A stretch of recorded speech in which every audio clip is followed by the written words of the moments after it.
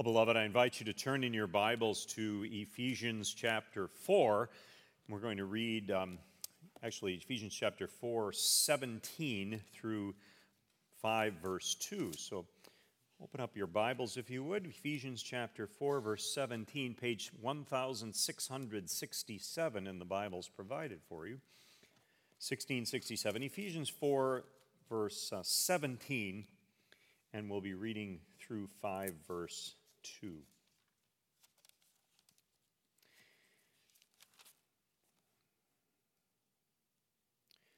So I tell you this, and insist on it in the Lord, that you must no longer live as the Gentiles do in the futility of their thinking. They are darkened in their understanding and separated from the life of God because of the ignorance that is in them due to the hardening of their hearts. Having lost all sensitivity, they have given themselves over to sensuality so as to indulge in every kind of impurity, and they are full of greed. That, however, is not the way of life you learned when you heard about Christ and were taught in him in accordance with the truth that is in Jesus. You were taught with regard to your former way of life to put off your old self, which is being corrupted by its deceitful desires, to be made new in the attitude of your minds, and to put on the new self, created to be like God in true righteousness and holiness. Therefore, each of you must put off falsehood and speak truthfully to your neighbor, for we are all members of one body. In your anger, do not sin. Do not let the sun go down while you are still angry, and do not give the devil a foothold. Anyone who has been stealing must steal no longer, but must work, doing something useful with their own hands, that they may have something to share with those in need. Do not let any unwholesome talk come out of your mouths, but only what is helpful for building others up according to their needs, that it may benefit those who listen. And do not grieve the Holy Spirit of God, with whom you were sealed for the day of redemption. Get rid of all bitterness, rage, and anger, brawling and slander, along with every form of malice. Be kind and compassionate to one another, forgiving each other, just as in Christ God forgave you. Follow God's example, therefore, as dearly loved children, and walk in the way of love, just as Christ loved us and gave himself up for us as a fragrant offering and sacrifice to God. This is the word of the Lord. Thanks be to God. I was going to say before I read that, let these words just splash all over you. Aren't they incredible words that the Apostle Paul writes to the church in Ephesus, talking about who they now are, the new people they now are in Jesus Christ. And so sometimes it's just good to just let those words just spill over you and get washed in them. But now we move on to the message. Beloved in Christ, I'm sure many of you have heard the little phrase, right back at you. Right back at you. What you just did for me or to me, I want to do that same thing for you or to you. And let's think about the phrase in the good sense. In the good sense, I mean, that could be like a bad thing too, right? Having revenge on someone, right back at you, buddy, but we're talking about it in the good sense. So we got to think happy thoughts and good thoughts. Like when we say something good, like the Lord is risen, right back at you would have you saying, the Lord is risen indeed. Yeah, or the peace of the Lord be with you, and you would respond, yeah, they're the classic right back at you liturgical elements that some churches recite those every week, like we do with this is the word of the Lord. Thanks be to God. Right back at you. The good sense of the phrase. You ever walk through a set of double doors, and this is especially true, I think, when it's two men who approach the doors at the same time. It's man and a woman. I believe a man has a certain double duty door obligation, but that's my opinion. Get both those doors for her. If it's two men, though, however, the first man might open the outer door for the second man, and without really batting an eye, the second man might say something like, right back at you, as he opens the inner door for the first man, the inner set of doors. He sends your little act of kindness right back at you. And I think that kind of kindness, right back at you kindness, is what the Apostle Paul had in mind here in Ephesus, in the church in Ephesians. Listen to the list he gives there, a list of nays. You heard them in the latter part of the text, a list of nays. No unwholesome talk, no bitterness, no rage, no anger, no brawling, no slander, no malice. And then the yea list. Build others up. Be kind. Be compassionate. Be forgiving of one another. The word kind, as you may have seen, is in this paragraph, in this text, really only once. But that single word kind, when you think about it, that's why I paused after it when we read. The word kind, it sums up the teaching of all of these verses. Be kind. Be kind.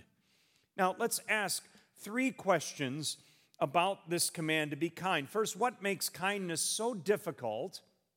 And second, why do we even try to be kind? What's the reason for it? And third, how can we be kind? What, why, and how? So first, what makes kindness difficult?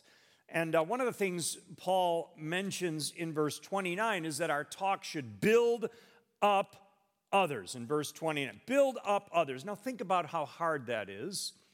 We'd rather build up ourselves most of the time. Why not me first? Or I've got to look out for number one. But here Paul says that we should build up others. We've got one strike against us, though, before we even strike out and start being kind. We'd rather build up self first. Build up our own egos, our own self-worth, our own self-image before we build up others. That's what society tells us. Kindness to others does not come easy because, well, we're sinners, right? And we think about ourselves first. I remember a time in grade school, I know I've told you this before, so forgive me, but when our class for several years, now let me repeat that, several years, we picked on one of the girls in the class, teased her, mocked her. One particular child, because, well, she didn't fit in like the rest of us supposedly fit in. And seldom, if at all, were words that were kind ever spoken in her direction, let alone directly to her. And finally, thankfully, a godly, wise teacher, well, he let us have it one day when that student was homesick. And boy, did he set us straight. Man, he put the fear of God into us, rightly so. But until that time, a word, a kind word, a word that built her up even a tiny bit, never happened. That was not our class's agenda. We were building up ourselves in our attempts to destroy her. Kindness does not come easy because the motive for kindness is build up others. Kindness does not come easy. Christians like the Ephesian Christians and like you and like me, like the Apostle Paul, building others up is totally unnatural because of sin. We've got to build ourselves up, not others, right? Wrong, says Paul. Kindness seeks to build up others. Now, that's who you are. Now, what else is so difficult about showing true kindness? Doing kindness is difficult because there's something that is much easier to do than showing kindness. It's not only easier, it's commendable, of course. It's a right and true thing to do. It makes us look good, and it makes us look just as good as we are actually being kind. It's demanding and requiring and encouraging and commanding and ordering others to be kind. In other words, it's easier to preach than to practice kindness. And of course, preaching it, it's a good thing. I'm doing it right now. The Apostle Paul does it right here. It's commendable. He's commanding us to be kind, but precisely because this is so commendable and so easy to do, that it actually doing it or modeling kindness is more difficult. For example, a child with their mother or father, they try to bring up their child in the way she should go. They try to get their child to be kind and compassionate, forgiving of others. They try to instill kindness into their child. But if they don't exhibit kindness and compassion and a forgiving spirit in their own lives with the child or with each other or with others, if they don't, their words of instruction are meaningless. They'll fall on deaf ears because the words spoken are just empty words. Nothing backs them up. The actions of the parents have turned their own words into silence or shameful, inaudible whispers. But the parent looks good on the outside because requiring the kindness is commendable, but it's commendable, of course, only when conjoined with actually doing kindness. They go together. But now, parents aren't the only ones who fall into this trap. While thinking about this sermon, I was tempted to say to myself, yeah, well, that's a good sermon for, and plug in a name. He really needs to hear this. What a great way to let him know it from the pulpit. He can't say a word back in his defense. And I imagine if I heard a sermon on kindness, the converse, I could easily come away from it saying, oh, wish she would have been here tonight. Could have heard that. How come he's not here to hear this sermon? We point fingers at others. That message is for him. She should have heard this one. That's wrong, isn't it? Of course. We build up others second. We point fingers at others first. So today, we correct that, right? Let's point at ourselves. Am I being kind?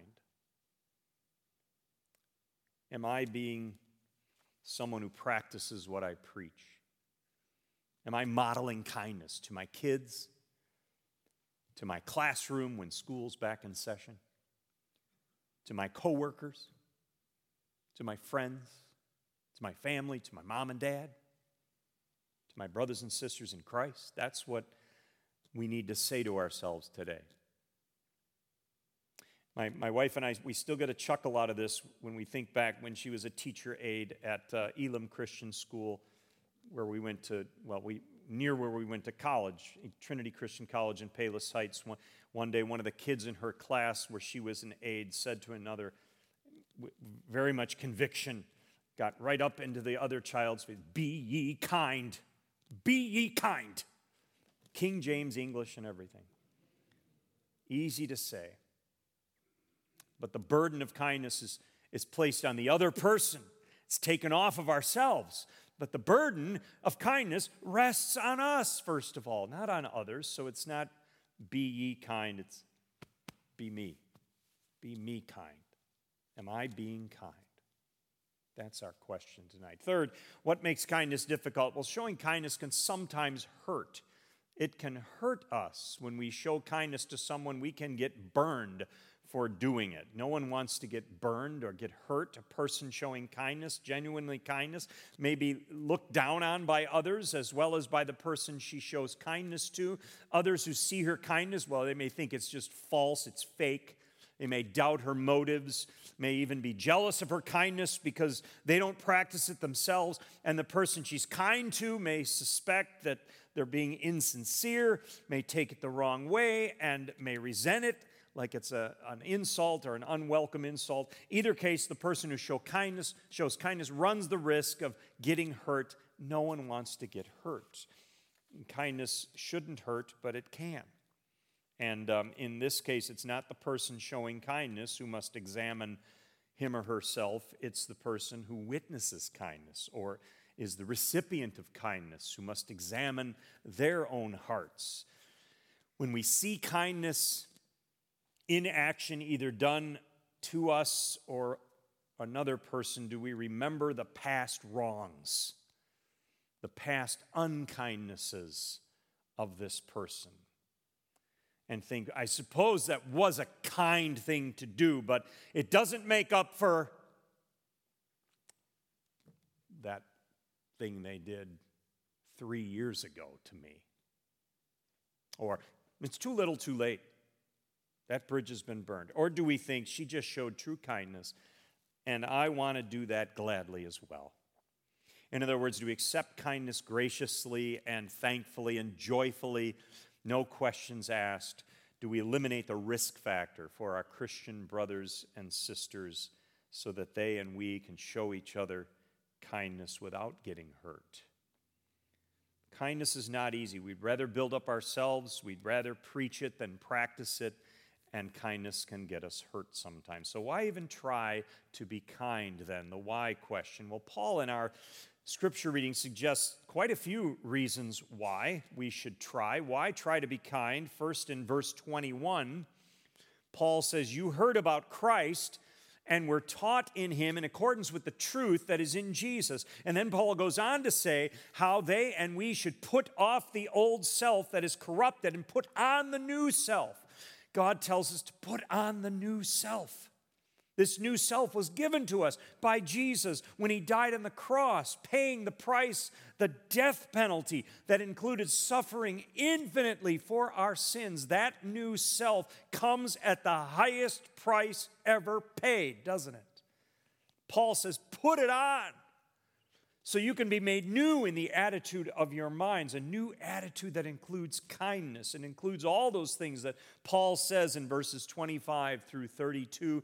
And since this new attitude was true in Jesus for the Christians of Ephesus, it has been true down through the ages, even for the saints, the Christians of Faith Community Church. We were taught the same exact truth, to be made new in our attitude. That's the new self, and we must live by it. Second, why try to be kind? In verse 30, we learn that we can grieve the Holy Spirit. Think of that. We put the third person of the Trinity, the Holy Spirit, in a state of grief, of heartache, when we aren't kind, when we don't forgive, when we aren't compassionate, when we don't build up others. That's a terrible thing. Grieving the Holy Spirit.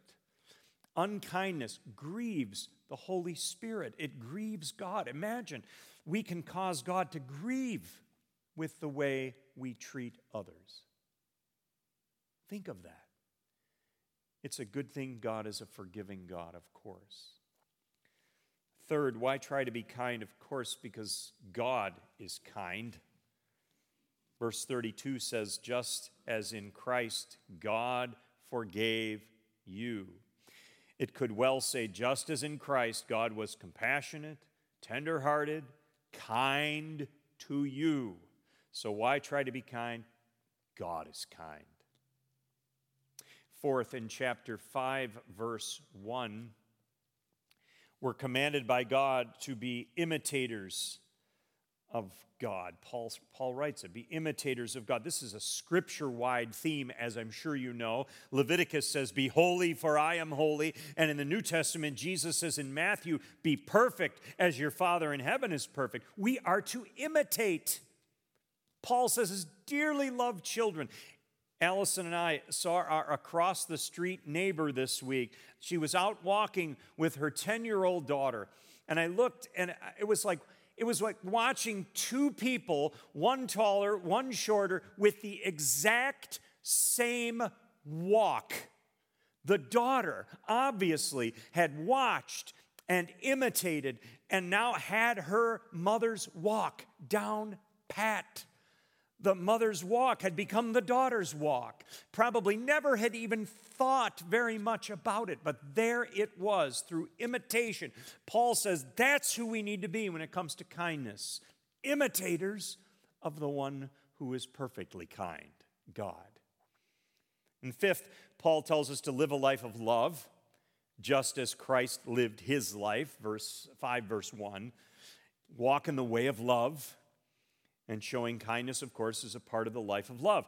And sixth, last one, why try to be kind? We learn in 5 verse 2 that Jesus' life of kindness and love, as he gave himself up for us in kindness and love, was a fragrant offering. It was a sacrifice to his Father. Imagine that, giving God something that is fragrant, an aroma that pleases him, makes him smile with joy and contentment. On the one hand, we can grieve God with unkindness, but on the other hand, we can make him smile with our kindness as a fragrant offering. What a word picture that is for us. One of the things that fragrant offering gets contrasted against in this passage, and it's kind of tricky to see it, but chapter 4, verse 29, the beginning of that little section there, the word unwholesome. Do not let any unwholesome talk come out of your mouths, but only what is helpful for building others up. The word in the original language has two meanings, and one of, like often words are, one is figurative, one is literal. The figurative one means unwholesome, and it's translated here as that. But the other meaning is literal, and it means dirty, rotten. It was the word in the Bible times for how a dead, spoiled piece of fruit or vegetable would smell. Something that's been just forgotten about, and it's just sitting there, and all this, terrible smell. What a contrast between 5 verse 2 and 4 verse 29 then. Between the fragrant offering of Christ's loving kindness and the spoiled fruit stench of unwholesome talk. A life of right back at you kindness is a fragrant offering to God. Anything less, and our lives smell like spoiled fruit. The smell that makes you gag. What a vivid lesson. We try to be kind because a life without it makes you gag. It smells so badly, rather than being a fragrant offering to God. What a way Scripture opens that up to us. And so we come to the final question now. How can we be kind? We know it's difficult, yet God still requires it of us. Is it even possible? And beloved, here's where the good news comes in. Now listen, because this is so important. Being kind, it's not as difficult as it first appears because of what Christ has done. And two wonderful things he has done for us have made being kind 1,000 times easier. First, as we read in Ephesians 4:24, that new self, that new attitude that we are to put on is not something we have to make first. We don't have to sit with material and needle thread and try to make new clothes that we're to wear. Of course not. It's like getting new clothes as a gift at Christmas time or for your birthday. This new self's been created. This new creation has already been created and given to us. Given to us. Hard part's been done. We've been made new by some wondrous combination of the work of Jesus on the cross and the work of the Holy Spirit in our lives. We've been dressed to the hilt in righteousness and holiness, the text says. We can be kind because we are all new people, new creations in Christ. So we must simply be what we are already. What a gift that God has made us in Jesus Christ that way. Second, he's done this for us. Put us in a community of faith. Put us in his body, the church. Chapter 5, verse 2 tells us Christ gave himself up for us in love. But Ephesians 4:32 says, be kind and compassionate to whom? To one another, forgiving whom? Each other. In other words, he put us in a community of right back at you kindness people, the church.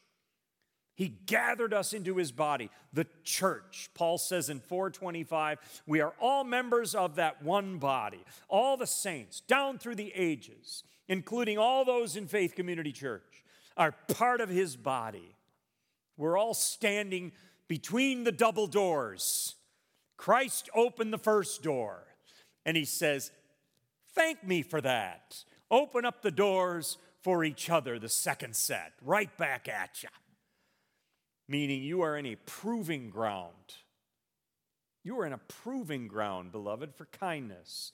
You know what a proving ground is, I'm sure. A prototype car, for example, is developed and designed and put together, and then out it goes to the proving ground, the big track or the obstacle course or other things to determine, will this prototype car that we've poured our money into in R&D for years now, will it perform in real life? Can it be operated safely? Will it prove itself? It must before it can hit the showrooms.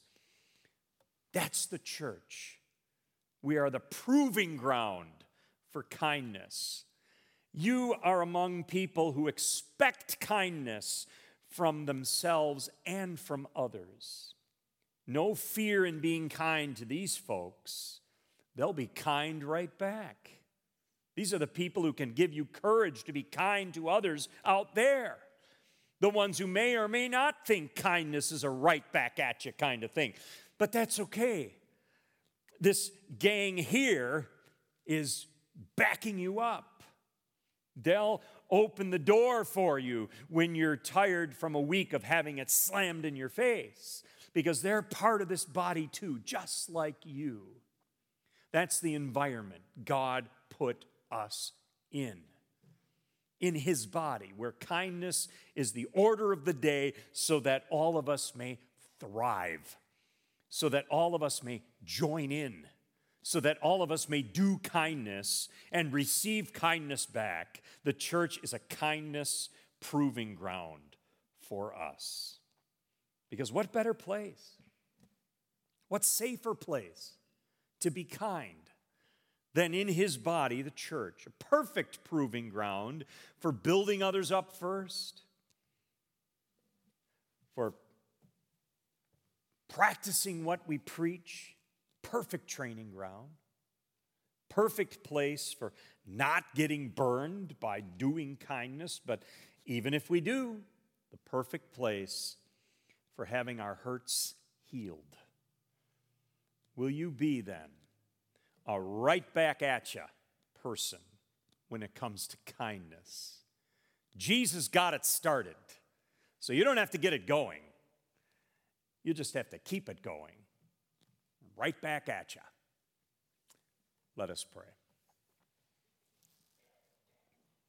Our Father in heaven, thank you for your kindness to us that is perfect and unlimited. Thank you that when you tell us to be kind, you have outfitted us already for it because of Jesus and His work on the cross. You tell us to be kind. You tell us to be what we are. Remind us of that each day. Remind us of that when we're tempted to say the unkind word or think the unkind thought or do the unkind thing. Remind us who we are, whose we are. Lord, we pray that in this place we would love those opportunities to show kindness to each other, the body of Christ. And that we would be able through it to encourage one another to show our kindness to the world, to reach out with the gospel that way, in word, of course, but also in deeds of kindness. Remind us that's who you've called us to be. That's who we are already in Jesus Christ. In His name we pray. Amen.